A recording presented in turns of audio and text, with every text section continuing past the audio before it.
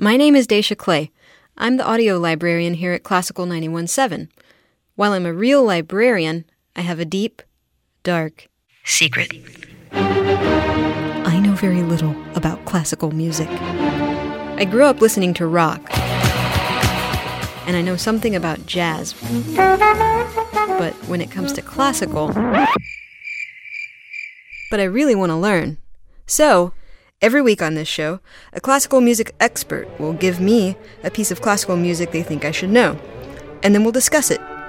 Come learn with me in the classical classroom.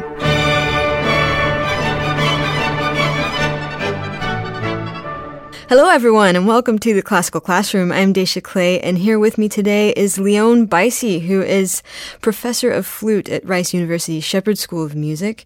She played with the Boston Symphony Orchestra for many years, as well as the San Francisco Symphony and the Rochester, Philharmonic. And the Rochester Philharmonic. She's performed all over the world, including a place called Canada, which I've never heard of, with groups ranging from the Juilliard and Mirror String Quartets to Camera of Houston. She's also played with Yo-Yo Ma. She performs with her husband, clarinetist Michael Webster, who's been on the Classical Classroom before, as the Buyse-Webster Duo and the Webster Trio. She's frankly done more and been awarded more than I have time to mention in this intro. Leone, welcome to the show. Thank you so much, Dacia. I'm very happy to be here. So what are you going to be teaching me about today? We are going to learn about Johann Sebastian Bach's Suite in B minor for flute and strings. Okay, this is exciting, and I also thought unusual. I remember we've had one other show, I think just one other show where we focused on flute with Joel Lukes from Culture Map. And he talked about the fact that early on, there weren't a lot of pieces written specifically for flute. And I know Bach is really early. And so I was like, well, that's interesting. It is interesting because the recorder was played a lot in the 1600s and 1700s. But then we have what is called the Baroque flute, or the traverso, meaning that the flute was played off to the side. So in French, that would be la flûte traversière, and we just refer to it as a traverso, and it didn't have keys the way a modern flute would. It had perhaps just one key or sometimes two. So it was much more awkward to play, and the intonation on the instrument was not as solid as it is on our modern keyed instruments. I see. So you're talking about specifically what Bach was writing for. Correct. This instrument was physically different than the flute that we know today. Very much so. For one thing, it was wood, and although there are some beautiful modern wooden instruments in existence today, and some wonderful players use them, the metal flute is still more the norm today. Okay. I'm curious how a piece written for an instrument that's physically different translates to a modern flute. Do you play it on a modern metal flute? Yes, okay. And I'm so glad you brought this up because it does pose a very interesting question for all of us who play silver flutes or gold flutes or platinum flutes. It really raises the question of, do we use a modern sound? Vibrato is part of a flutist's color palette in this day and age, and most flutists use vibrato rather consistently. However, it was not commonly used in the Baroque era, which can be defined as 1600 roughly until 1750.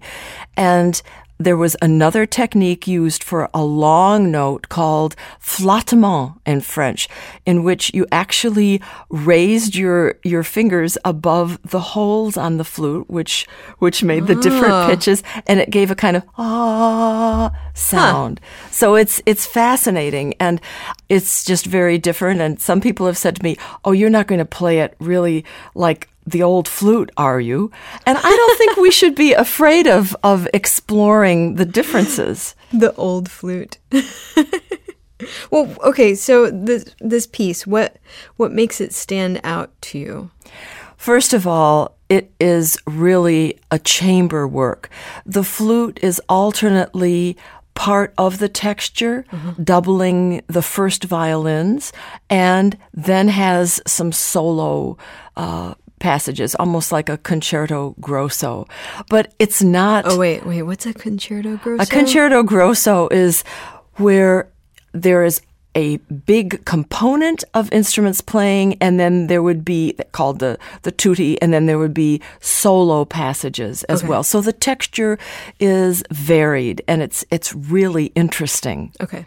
Gotcha. So this suite is very typical of suites in the Baroque era, which included stylistic dances. The French court was looked at as being something to really revere, and most of the movements in this suite come from French music. For example, the first movement, the overture, starts with a slow section and then has a fast middle section that's very fugal, and I can explain that in a minute. And then at the end, returns to a slow section. Following the overture, we have a rondo, spelled in the French way, Rondeau, which is essentially a gavotte, another French court dance. The sarabande was also from the French court, although it developed in the Iberian Peninsula in the 1400s. Then we have a pair of bourrées, a polonaise, which is from Poland, but very stylish with a double in the middle. I'll talk about this more when we get to those movements. A double meaning a variation on the melody. Then a minuet. And lastly, a badinnerie, which I think most of our listeners may recognize. Very fast, very brilliant, and a wonderful, fun way to end the suite. Wow. That's all in this piece? Yes, and that's part of the appeal. Such wide variety. And as I just mentioned, the fact that you are alternately in the texture, adding a color, and then stepping forward as a solo voice. Wow. Neat. Okay. And I'm not sure I've actually defined what the word suite is for you in the Baroque, because we think about the Nutcracker suite or a suite from the opera Carmen, and that's the more recent meaning of suite. In other words, a group of pieces extracted from a larger work, from a ballet, from an opera.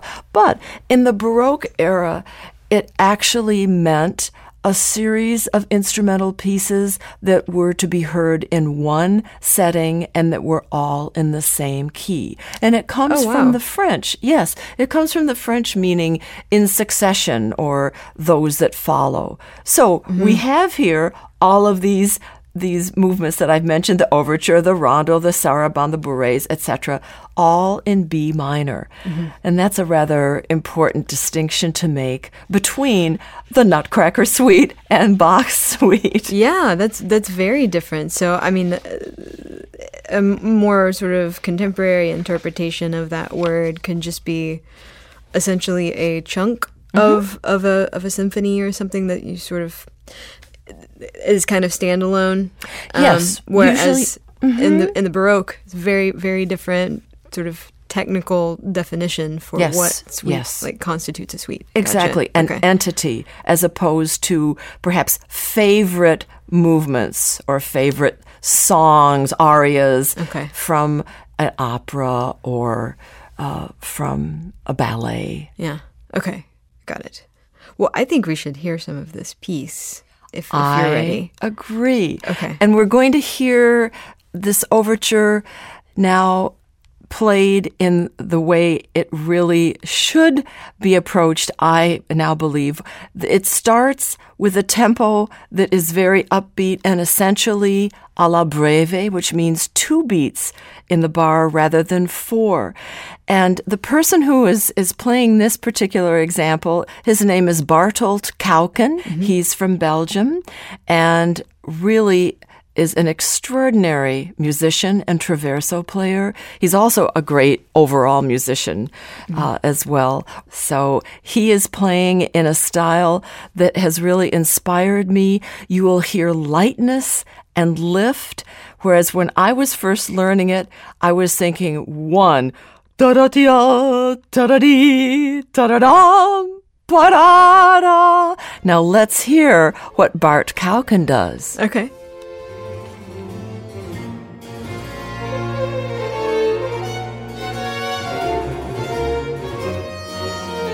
Now notice how lifted the notes are. He's not holding them out full value, and his colleagues, the strings, are playing lightly. And what you have here is such a lilt to the music. It's not in any way overdone, but it's just so alive. And when you have long notes, there's a bit of a diminuendo. Listen to this. Now listen to this. A long note, a separation, da-da-dum, ba-da-dee, lift, off, space. Now we're going into the fast section, which is fugal in nature. Second violins answering the flute and the first violin. Violas are now joining with their voice.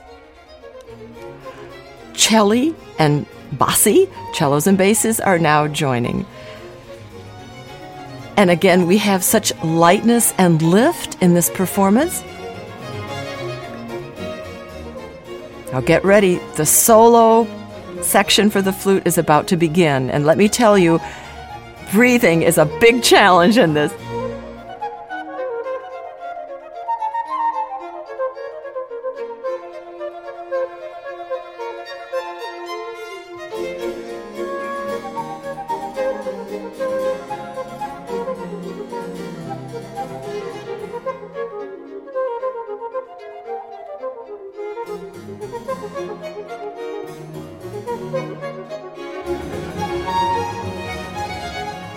And again, it's not held full length, but lifted off of the long notes, which gives this wonderful joie de vivre to this French overture style. The word fugue actually comes from the word to chase. So you can tell how the lines are really chasing each other. And the very first entrance of the subject is in the key of B minor, and then the response is in the dominant. In the second violins, the same idea, but in F sharp minor. So that's what the fugue is, and I could get very technical and talk about tonal responses versus real responses, but I think that's enough. Yeah. So this gives you an idea of this movement. Yeah. It's really, like you said, it's very light, it's very airy, and I really like how the combination of instruments, how they just sort of play as one. Yes. I was really having a hard time picking out the flute from the as they were sort of playing together. Exactly. And when the flute has a solo line, the instruments that accompany are very much subservient and simply underline a pulse. Bum, bum, bum, bum, bum, bum, bum. And so those sections truly stand out. Yeah.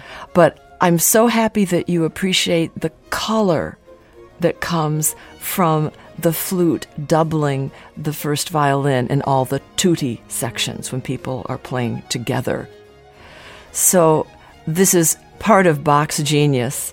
He took so many different ideas and styles and put his own stamp on them. He wrote for so many different genres. He was an organist. Did you know that actually in his lifetime he was known not as a composer as much as a virtuoso player, an organist? It's pretty astonishing, actually. Wow. Yeah, it's amazing. Because now he's the the big daddy. Exactly. He's, you know. The genius from the Baroque era. Yeah. But he wrote for instruments, he wrote for singers, the cantatas, the oratorios and passions, all of the chorales that we study in school to learn about harmony. His harmony was extraordinary, and we as music students had to study all of his amazing chord modulations. I was going to ask if Bach wrote a lot for the flute. I mean, was it... Yes, he did. He wrote, of course, this suite, which is the second of 4 orchestral suites. He wrote 4 amazing sonatas. He also wrote solo, unaccompanied works for instruments, the violin partitas, the cello suites. There's a fabulous solo partita for the flute. And there are incredible parts for the flute in cantatas. All right. Where do we go next with this piece? Well, I thought we'd hear just a little bit of the next movement, which is a rondo. This is a very stylized sounding dance, and it's like a gavotte, which was a folk dance for many centuries, but in the French court of Louis XIV became really, really stylized.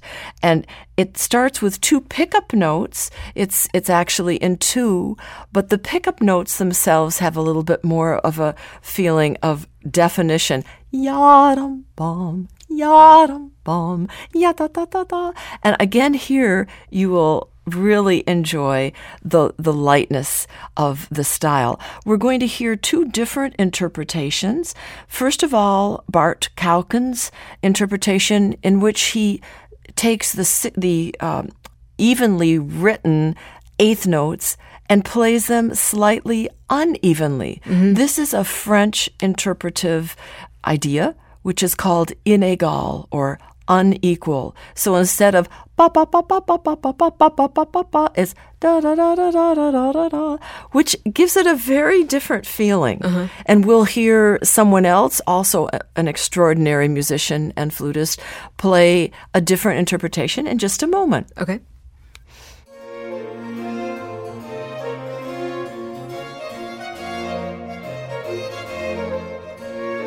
I see what you mean there. Exactly. And this little section repeats. And hear the tiamba.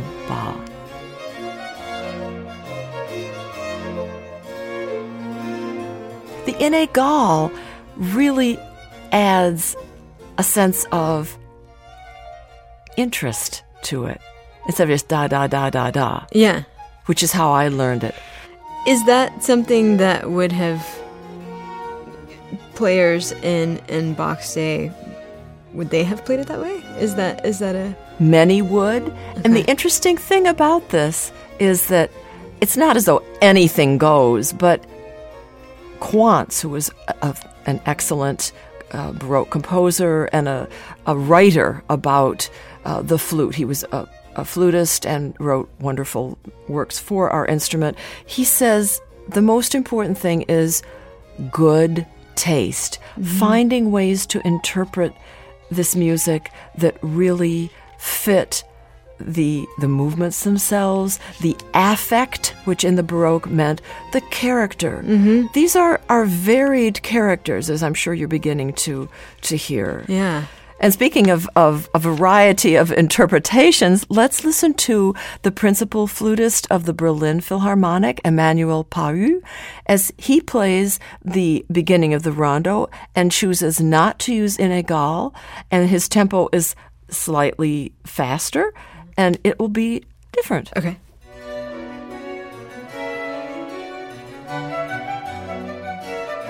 Oh, wow. Yeah. Perfectly fine. Delightful. So different. And you'll notice that he is playing a half step higher than Bart Kauken, because in the Baroque era, pitch was lower. A, which is what the orchestra tunes to. If you go to an orchestra concert, you hear the oboist play an A. It's A440. Kauken was playing at A415. That's why Pau sounded a little bit higher when he started. See, and you said the oboe, because the oboe doesn't the whole orchestra sort of tune to the oboe? If you go to Jones Hall and hear the Houston Symphony, absolutely. Wow. Yeah. Oboe's so powerful. Yeah. But not as powerful as the flute, of course. Exactly. So that's right. That's right. If you hear just a little bit more of Pau, you hear totally even eights. Delightful. Yeah, but it's so different. Exactly. I'm so pleased that you sense the broad possibilities here in interpretation. This is a wonderful recording. And he's playing with informed Baroque players, but they're using contemporary pitch. He's using a gold flute. Mm-hmm. So that is Emmanuel Pau.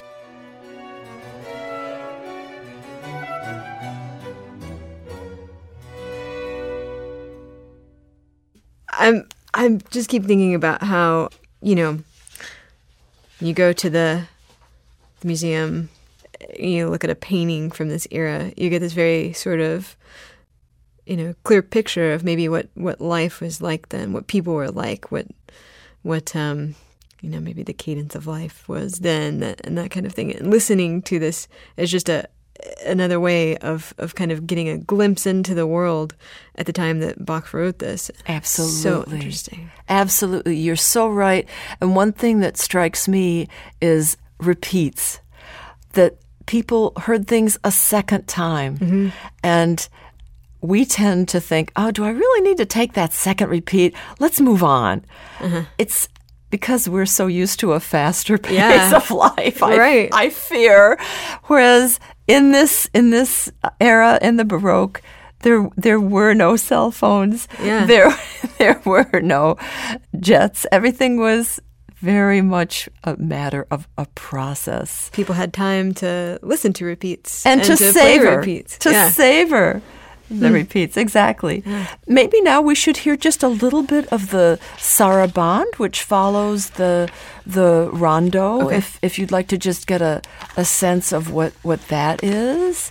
Yeah, definitely. The sarabande is much slower in character. What does that word mean? Do you know? Well, it was a dance that originally had more of an emphasis on the second beat. It originated in what is now Spain and Portugal. So by the time Bach was writing this sarabande, we don't hear as much a sense of emphasis on the second beat regularly. Okay. But that's something that we try to look for if we play a sarabande that would allow that. Okay. You could imagine this in a court. There's a certain nobility to it. Yeah, definitely. A very regal quality. It's a very serious piece. Yes. And it offers great contrast with what has just come before. Mm-hmm. Which is very playful. Yes. The rondo, and of course before that, the overture. Mm-hmm. Listen one more time now. This is the repeat. When you hear the trills, you'll hear how the Baroque flute is, not so much on that one, but the next one's very hard to play in tune. Listen to this now. It's not what we would sound like on a modern flute. Yeah. But still very colorful. No vibrato on that long note. Mm-hmm. That's enough of that just to give you a taste, but also that cadential trill had, to my ear, my modern ear, a very out of tune, but nonetheless interesting quality. Yeah, there was a clash of sounds there. Exactly. Yeah. And nowadays in flute playing, we try for a quality of sound that's very homogeneous from the very bottom of the instrument to the top. And in the Baroque era, on the Baroque flute without keys, it was very different from one note to the next. The quality of sound would change. Some notes would be not very well in tune, and people were used to that, used to hearing just a kaleidoscope of color, which is so interesting when we listen to Kauken play, for example. You know, I never thought about that, but I'm sure that back in Bach's day, manufacturing of instruments was very different. You probably had, a dude in a yes. Sort of cottage making things. And so, instruments probably, the same instrument, depending on which one you had, probably sounded very different. Absolutely. And something that I find fascinating is that pitch varied from one city to the next. Whoa. It wasn't like A415 everywhere. It might be A420 or A412. So traveling flutists had to carry a whole package filled with different corps de rechange, which in French means the body that you could exchange for the appropriate length. They were all different lengths, but really what's fascinating is that you could change the pitch to suit the organ in the town where you were playing. Okay. So wow. So that's what they tried to match was the organ. Exactly. Exactly. Well, you've mentioned a few times, and I haven't asked you yet, but now you're saying A14, A420. I've never heard this before. Oh. What is I know, like, the EADGB, the scale, but I don't know. Sure. What that means is how many times it vibrates per second. Oh, whoa. So, yeah, here's A440 if you're thinking, ah, I think that's pretty close. Ah, then ah, if I'm singing it, that an octave lower is actually vibrating 220 times per second. Wow. It's all about acoustics and physics, and I am not a scientific person, but that much I can explain. But musicians refer to these notes in that way. A440. Okay. That's right. Or if a harpsichord is being tuned to 415, that is roughly a half step lower. Okay. Roughly a My half mind step. is blown. That is so technical. It's so interesting, isn't it? To be able to hear that is amazing to me. Right. So there's early pitch and there's modern pitch. And A440 actually was agreed upon only in the 20th century because it varied from country to country. Where do we go next in this piece? I'd like to just take little snippets of the next three dances. Let's hear Emmanuel Pahu playing the bourrées. This is bourrée 1 and bourrée 2. And the way this is organized, the bourrée 2 goes back to bourrée 1, and we'll just get a sense of that. So his tempo, interestingly enough, is exactly the same as Kauken's. I loved to just compare the two great musicians and their differences in interpretation.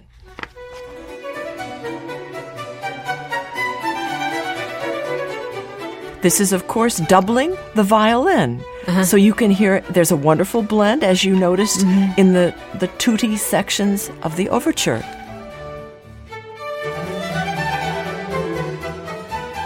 You can also tell on this modern flute how clear and clean the trills are because we have lots of keys to allow us to play those in tune. Yeah. So this is the repeat of the second section of the first bourrée, and we're about to segue into bourrée 2, which is the solo flute line.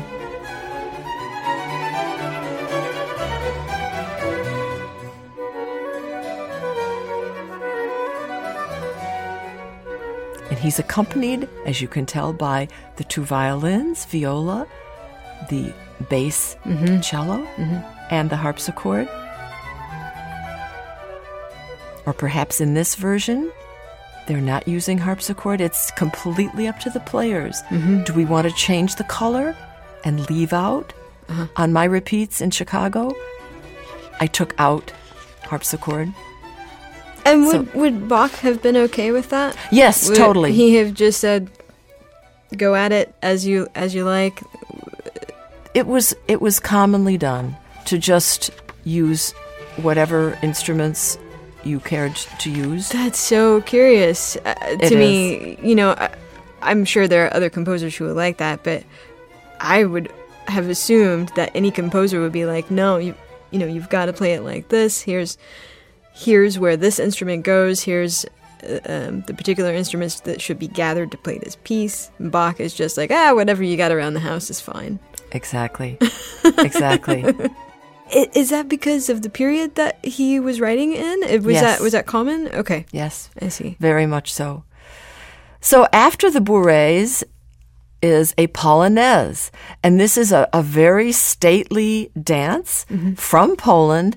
And apparently this melody was a Polish song. Okay. So what's interesting here, and let's go back to Bartold Kauken to hear this polonaise. You will first hear the dance itself, and then you will hear what is known as a double or a variation on the dance. Okay. And this is the flute and the bass line.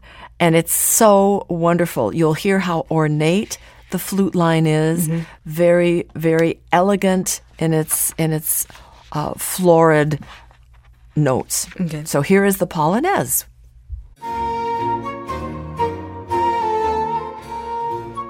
So you hear a very clear, almost square sounding it's very feeling. Choppy. Exactly. It's not fast.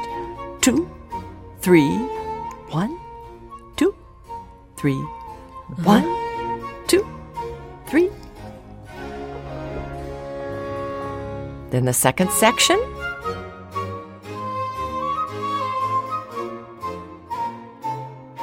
And then this will also repeat. The end of the second section goes back to the theme again. But a change here.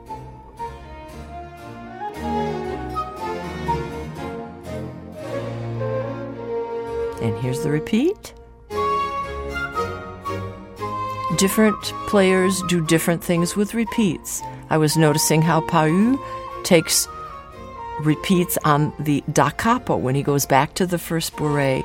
Kauken does not. Yeah. So there are great differences of opinion. And Pau, of course, is a modern player, but he's a very intelligent musician and has clearly done some studying on the style. Here's the double.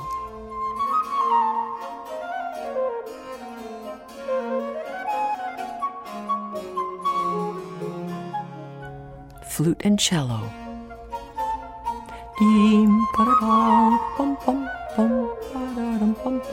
You hear the melody in the cello, and the flute is a descant or an obbligato over it.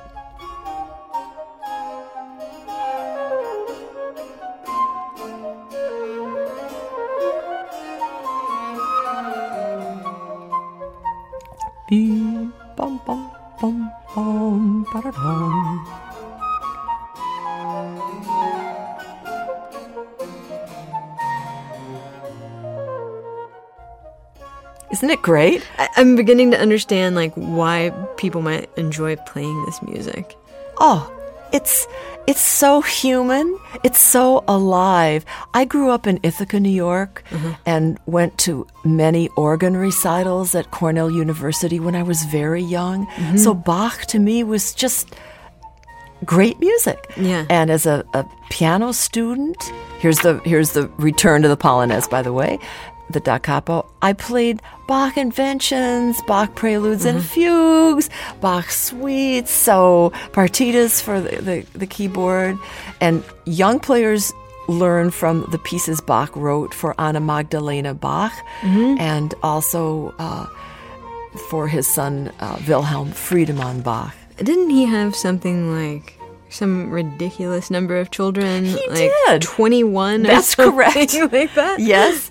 Wow. And several of his sons became very well-known musicians. Perhaps the most important was Carl Philipp Emanuel Bach, often referred to as Emanuel Bach, Wilhelm Friedemann Bach, the oldest as well. So the first two, Friedemann Bach and Emanuel Bach, were the best known, but also Johann Christoph Friedrich Bach and Johann Christian Bach. Okay. And he had a very tired wife. 2 wives, actually. The first, unfortunately, died in her 30s, mid-30s. Yes, I cannot imagine. I cannot imagine having that many children. Well, Bach was off like, I gotta go write some music. I'm super busy. Can you take care of the kids? I think the older kids took care of the younger kids in that day and age. Yeah. So following the Polonaise, we have a wonderful minuet. Let's listen to Bart Kauken play that. Okay.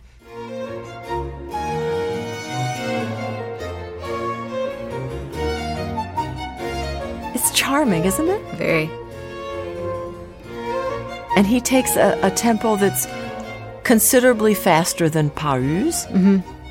But you can still imagine people dancing in a court. Definitely. You can see that in your head when you're... I can see it while I'm listening.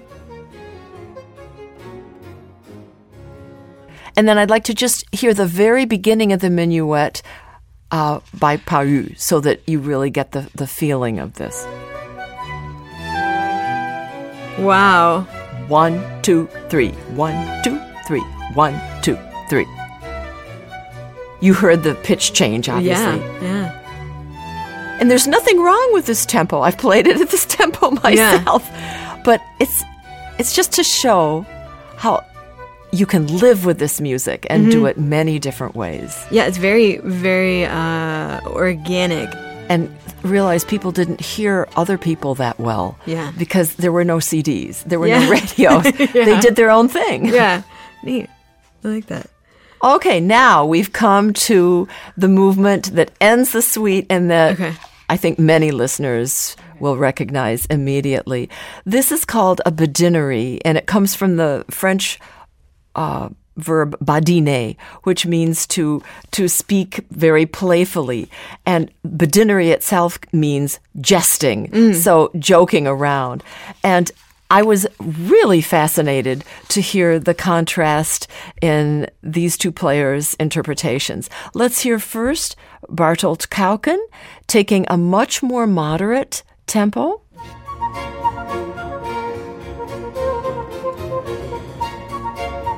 You still hear the jumping and joking element of it? I hear the Beastie Boys. That's what I hear. Okay, good. Repeat, of course, of the first section. It's so catchy. And it's interesting that after I performed this at the flute convention in Chicago, one friend came up to me and congratulated me for not having succumbed to entering the race. I took it a little faster than this tempo, I think probably 120 something, just because I felt the character of this, that's joking enough.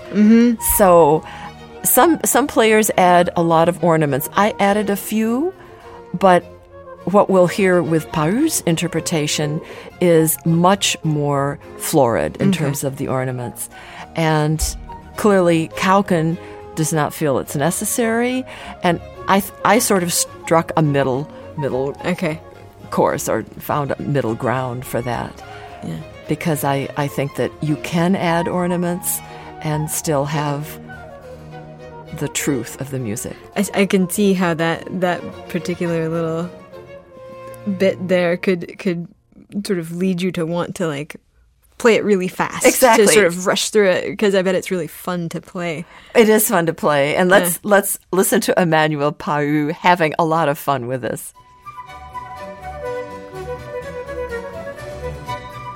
You hear the difference in the flute, first of all, the articulation, the crispness, because this is gold. Yeah. Oh, it's a gold flute? Okay. Hear those ornaments? Oh, that's neat. Listen to this. Cool, huh? He's getting crazy.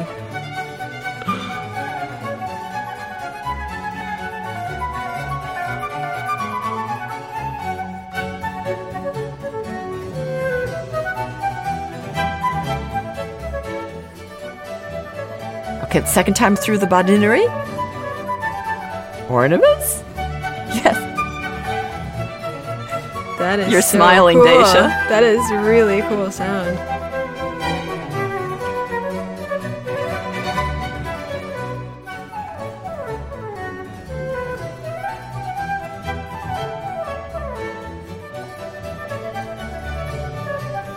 You can just tell he's having so much fun playing it. It's hard not to get into it. Yeah. Without a doubt. Yeah. Wow. That was just such a cool piece. I can't believe how many different moods and emotions that Bach takes you through in this one suite. Mm-hmm. Thank you so much for introducing me to this piece. You're so welcome. I'm delighted that you enjoyed it. And I really appreciate you coming in today. I know you're a very busy lady. It was my pleasure. Thank you for having me. Everybody, that about does it for this episode of Classical Classroom. For more Classroom, go to houstonpublicmedia.org/classroom, where you'll find enough links to how to listen to us and interact with us on social media that you will squeal with glee. We're, of course, on iTunes, SoundCloud, and Stitcher Radio. You can now also follow us on Twitter and Tumblr. If you'd like to send me an email, it's dclay@houstonpublicmedia.org, or you can tweet at me on Twitter. I'm at @ccdacia. Thanks to audio producer Todd Tobias Hulslander for twiddling knobs today.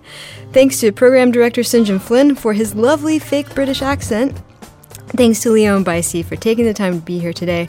Thanks to me for not giggling every time that Leone said tootie, and also for saying words. But above all, thanks to you listeners for listening. We'll catch you next time.